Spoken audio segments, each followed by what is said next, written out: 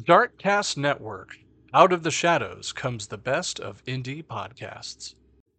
Barney and Betty Hill were an American couple who claimed that they were abducted by extraterrestrials in the rural portion of the state of New Hampshire for 2 days in September 1961. The incident has become called the Hill Abduction, or the Zeta Reticuli incident, because the star map shown to Betty Hill could possibly be the Zeta Reticuli system, according to some researchers. The story was later adapted to the best-selling 1966 book The Interrupted Journey and the 1975 television film The UFO Incident. My name is DJ, and this is the Mythical True Crime Podcast.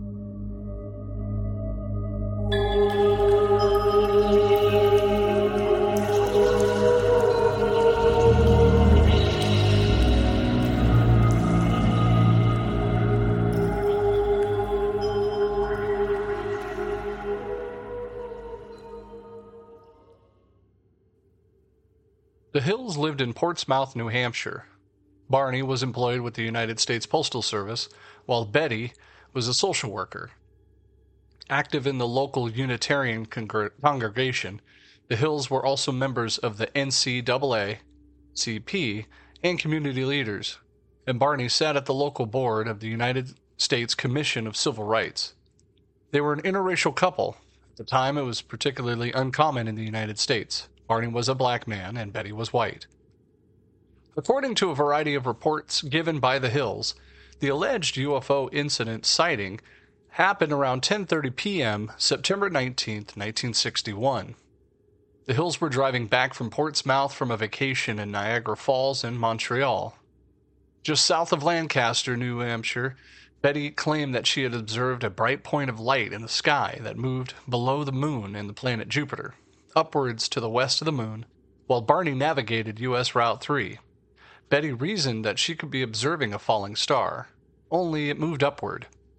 Because it moved erratically and grew bigger and brighter, Betty urged Barney to stop the car for a closer look, as well as walk their dog, Delzy. Barney stopped at the scenic picnic area just south of the Twin Mountain. Betty looked through binoculars, observed an odd-shaped craft flashing multicolored lights and traveling across the face of the moon. Because her sister had several years earlier said that she had seen a flying saucer, Betty thought it just might be what she's observing. Through binoculars, Barney observed what he reasoned was a commercial airliner traveling through Vermont on its way to Montreal. However, as soon as he changed his mind, because without looking as if it had turned, the craft rapidly descended in his direction. This observation caused Barney to realize that this object was a plane, but not a plane. Or in his words, quote, "This object that was a plane was not a plane," end quote. The Hills said that they continued driving on the isolated road, moving very slowly through the Franconia Notch in order to observe the object as it came even closer. At one point, the object passed above a restaurant and a signal tower atop of the Cannon Mountain, and then came down and out near the Old Man of the Mountain. Betty testified that at least 1.5 times the length of the granite cliff profile was about 40 feet or 12 meters long, and it had seemed to have been rotating. The couple watched as in silent, illuminated craft moved erratically and bounced back and forth in the night sky. About 1 mile south of Indian Head, they said, the object rapidly descended towards their vehicle, causing Barney to stop in the middle of the highway. A huge silent craft hovered about 80 to 100 feet, about 24 to 30 meters above the Hills' 1957 Chevrolet Bel Air, and filled the entire field of view of their windshield. It reminded Barney of a huge pancake, in his words. Carrying his pistol in his pocket, he stepped away from the vehicle and moved closer to the object. Using the binoculars, Barney claimed to have seen about 8 to 11 humanoid figures, all who were peering out of the craft's windows, seeming to look at him specifically. In unison, all but one of the figures moved to what appeared to be a panel on the rear wall of a hallway that encircled the front portion of this craft.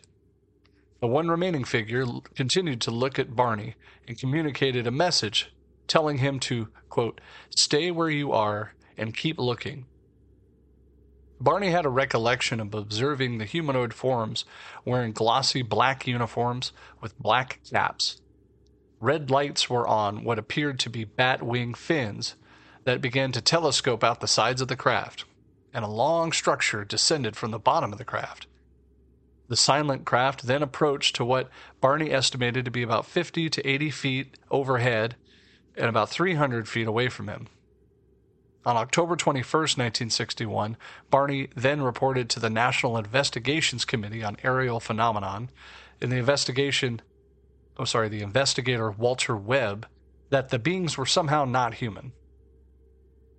Now, immediately after arriving home at about dawn, the Hills stated that they had some odd sensations and impulses that they just couldn't readily explain. Betty insisted her luggage had been kept in the rear door rather than in the main part of the house.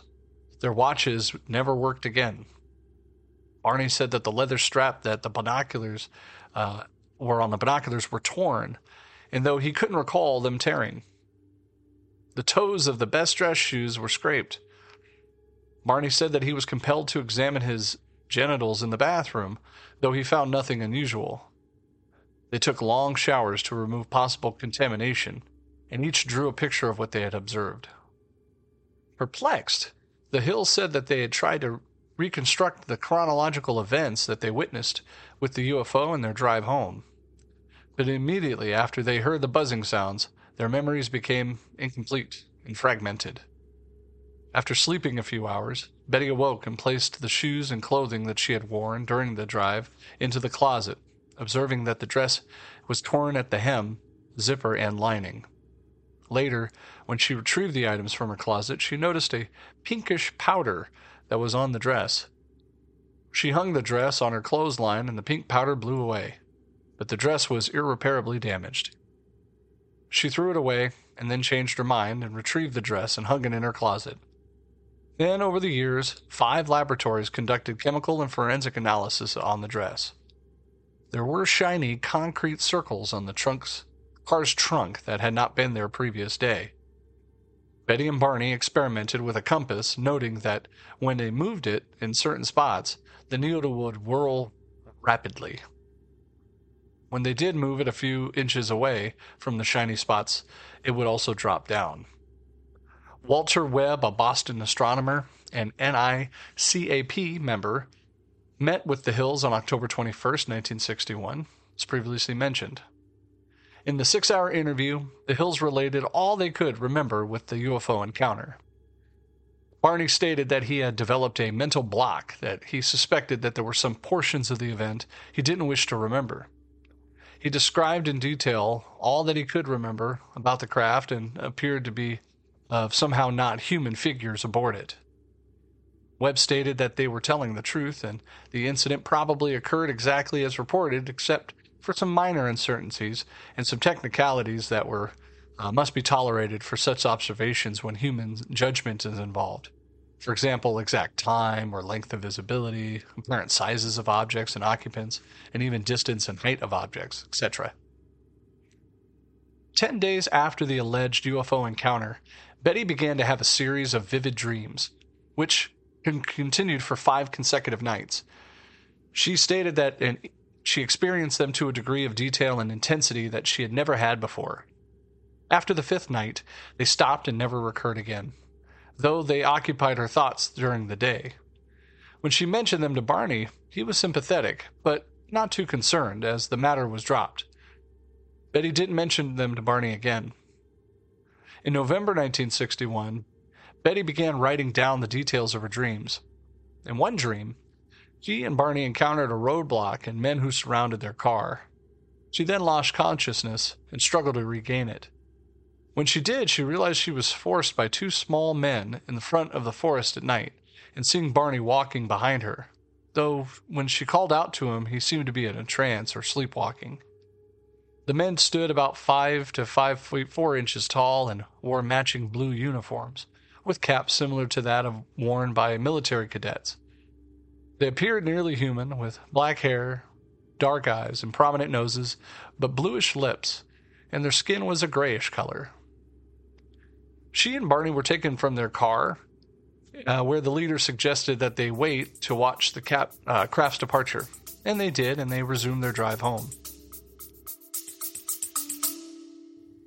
After this quick message, we'll be right back. If this is your first time tuning in, I encourage you to subscribe to the show so you can hear all the other episodes, as well as what we have coming up in the next few weeks. Having read Webb's initial statements, Jackson and Hammond both had questions for the Hills. One of their main questions at this time was the length of the trip. Although the Hills had noted that they arrived at home later than anticipated, it was a 178-mile drive that should have taken around 4 hours. They actually didn't realize that they had arrived home 7 hours after their departure. When Holman and Jackson noted the discrepancy to the Hills, the couples said they had no explanation. It's actually known as a phenomenon from UFOologists called missing time. The Hills claimed to recall almost nothing from the 35 miles of Route 3 between Lincoln, Indian Head, and Ashland. Both claimed to recall the image of a fiery orb sitting on the ground. Betty and Barney reasoned that it must have been the moon, but Hammond and Jackson both informed them that the moon had set earlier in that evening. The subject of hypnosis came up, and it was decided that it should be carried out in order to recover previously irretrievable memories. Barney was apprehensive, but he thought it might help Betty put to rest what Barney described as the, quote, nonsense about her dreams. On November 23rd, 1962, the Hills attended a meeting at a parsonage of their church where Captain Ben H. Sweat from the U.S. Military Air Force Division was a guest speaker. Having an interest in hypnosis, the Hills approached Sweat privately and related some of their strange encounters with him, and Sweat, particularly interested in the missing time portion of the Hills' account, told the Hills and asked him if he would hypnotize them to recover their memories. Sweat declined and cautioned them against going to an amateur hypnosis such as himself and must seek professional. Under hypnosis, which was a constant with conscious recall, Barney reported that the binocular strap that he had broke at the time of the UFO back in the car, he recalled driving the car away from the UFO, but then afterwards felt irresistibly compelled to pull off to the road and then drive into the woods. He eventually sighted 6 men standing in the dirt road, and the car stalled, and 3 of the men approached the vehicle. They told Barney not to fear them, but he was still anxious, however, and he reported that the leader told Barney to close his eyes. While hypnotized, Barney told him, he said, quote, "I felt like the eyes had pushed into my eyes." Barney described the beings as generally similar to Betty's hypnotic, not dream, recollection. The beings often stared into his eyes, as Barney said, with a terrifying, mesmerizing effect. Under hypnosis, Barney stated that these things, quote, "Oh, their eyes, they're in my brain," from his first hypnosis session, and, quote, "I was told to close my eyes because I saw 2 eyes coming close to mine. I felt like the eyes had pushed into my eyes." That was from his second hypnosis session. And all of these eyes, I'm not even afraid that they're not connected to the body. They're just there. They're just up close to me, pressing against my eyes. While Betty reported a conversation with the leader in English, Barney said that he heard them speaking or mumbling a language which he didn't understand. Betty also mentioned this detail a few times they communicated with him. Barney said they seemed to have been like a thought transference at the time. He was unfamiliar with the word telepathy. Under hypnosis, Betty's sessions were quite different. Her account was similar, with the 5 dreams more so, about the UFO abduction, and some notable differences mainly pertaining to her capture and release. Also, the technology on the craft was different, and the short men differed significantly in appearance, and the sequential order of the abduction differed. Barney and Betty's memories of hypnotic regression, however, were constant with one another. Now, when the series of hypnosis sessions were over, Simon wrote an article about the Hills in his journal, Psychiatric Opinion, which explained his conclusion that the case was a singular psychological aberration. The Hills went back to their regular lives. They were willing to discuss the alleged UFO encounter with their friends, family, and the occasional UFO researcher, but the Hills apparently made no effort to seek publicity. On October 25th, 1965, front page story in the Boston Traveler asked, quote, UFO chiller, did they seize couple? Reporter John Luthrell of the Traveler had allegedly been given an audio tape recording of the lecture that the Hills made at the Quincy Center in late 1963. Luttrell learned that the Hills had undergone hypnosis with Simon, and he obtained notes from the confidential interviews the Hills had given with their UFO investigators. On October 26th, the United Press International, UPI, picked up Luttrell's story, and the Hills earned international attention. In 1966, writer John Fuller secured the cooperation of the Hills and Simon to write his book, The Interrupted Journey, about the case of the book also included a copy of Betty's sketch of the star map. The book was a quick success and went through several printings.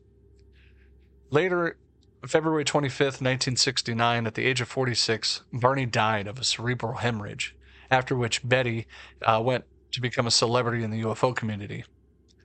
On October 17th, 2004, at the age of 85, she died of cancer, and she had never remarried.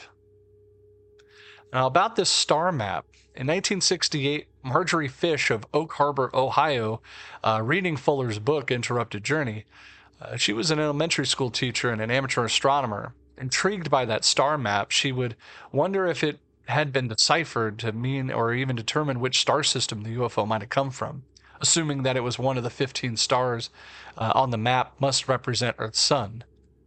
Constructing a three-dimensional model later using nearby sun-like stars, or examples of stars that deemed to have characteristics that could support life, using a thread and beads and basing stellar distances of those published in the 1965 star catalog, studying thousands of vantage points over several years, only one of them seemed to match the Hills map with the viewpoint of a double star system in the Zeta Reticuli area, which is about 39 light years away from Earth. Fish sent her analysis to Webb, who agreed with her conclusions, and then later Webb sent that to Terence Dickinson, the editor of the magazine Astronomy. Now, Dickinson didn't endorse Fish or the conclusions of Webb's findings, but it was for the first time in the journal's history, Astronomy invited comments and debate about UFO reports, started up an open article in December 1974 issue. For about a year afterward, the opinion page in Astronomy carried arguments for and against Fish's star map. Notable was the argument made by Carl Sagan himself, arguing that the star map was little more than a random alignment of certain points. Now, in an episode of The Cosmos in 1980, Sagan did comment and demonstrate that without lines drawn on maps, the Hill map bore no resemblance to any real-life map. In contrast, those were more favorable of the map, such as David Saunders, a statistician who said he's been long condoned UFO studies, disagreed with Carl Sagan. Now, Saunders claimed that the match, along with 16 stars with specific spectral types among the thousands of stars of the nearest sun, are at least 1,000 to 1 against it, and it must be true. In the early 1990s, a European mission, which is a Hipparcos, which is a high-precision parallax collecting satellite, measured the distance to more than 100,000 stars around our sun, and more accurately than ever before. And it showed that some of these stars, in Fish's interpretation of the map, were in fact much farther away than previously thought. Other research revealed that some of the stars counted by Fish as likely hosts for life would have been excluded by her own criteria. And some of the stars that actually had been discounted by Fish had been recognized as potential abodes for life. Results of these led Fish to reject her hypothesis in a public statement she made. Now, in 1966, the publication of Interrupted Journey by John G. Fuller details much of the Hills' claims. Excerpts of the book were published in Look magazine. Now, psychiatrists later suggested that the supposed abduction was a hallucination brought on by the stress of being an interracial couple in the early 1960s United States. These are rebutting the Hills. Jim McDonald, a resident in the area in which the Hills claimed to have been abducted, had produced a detailed analysis of their journey, which concludes that the episode was provoked by their misperceiving an aircraft warning beacon at the Cannon Mountain as a UFO. McDonald notes that the road the Hills took, the beacon appears and disappears at exactly the same time the Hills described the UFO appearing and disappearing, and that the remainder of the experience was ascribed as stress, sleep deprivation, and even false memories, quote, recovered by hypnosis. After reading MacDonald's recreation, UFO expert Robert Schaefer writes that the Hills were poster children for not driving while sleep deprived. In a column in the Skeptical Inquirer, Robert Schaefer actually wrote this, quote, I was present at the National UFO Conference in New York City in 1980, at which Betty presented some UFO photos she had taken. She showed what must have been far more than 200 slides, mostly of blips, blurs, and blobs against a dark background. Those were supposed to be UFOs coming in close, chasing her car, landing, etc. After her talk and had exceeded about twice the allotted time, Betty was literally jeered off the stage by what was to be the first sympathetic audience. This incident, witnessed by many ufology leaders and top activists, removed any lingering doubts about Betty's credibility. She had none. In 1995, Betty wrote a self-published book, A Common Sense Approach to UFOs. It was just filled with delusional stories, such as seeing entire squadrons of UFOs in flight and a truck levitating above a freeway. End quote. Schaefer later wrote that as late as 1977, Betty Hill would go on UFO vigils at least 3 times a week. One evening, she was joined by UFO enthusiast John Oswald. When asked about Betty's continuing UFO observations, Oswald stated, she's not really seeing UFOs, she's calling them that. On one night when we put together, Miss Hill was unable to distinguish between a landed UFO and a streetlight. In a later interview, Schaefer recounts that Betty Hill wrote, quote, UFOs are a new science, and our science cannot explain them. Schaefer released 48 pages of archived documents relating to Betty and Barney Hill, and Benjamin Simon and even Philip Klass on the internet in December 23rd, 2015. So it's all listed there.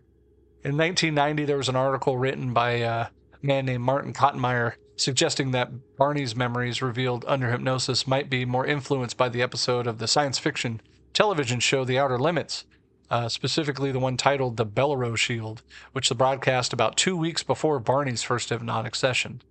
The episode featured an extraterrestrial with large eyes who says, in all the universe, in all the unities beyond the universes, all who have eyes that speak.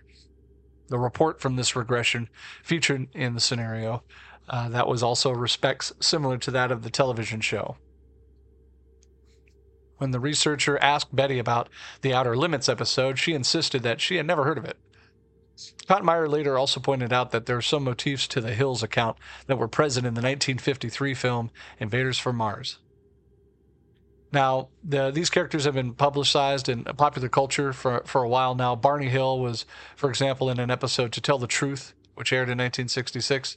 The couple was actually portrayed by James Earl Jones and Estelle Parsons in the 1975 film, adapted at the same time, called The UFO Incident.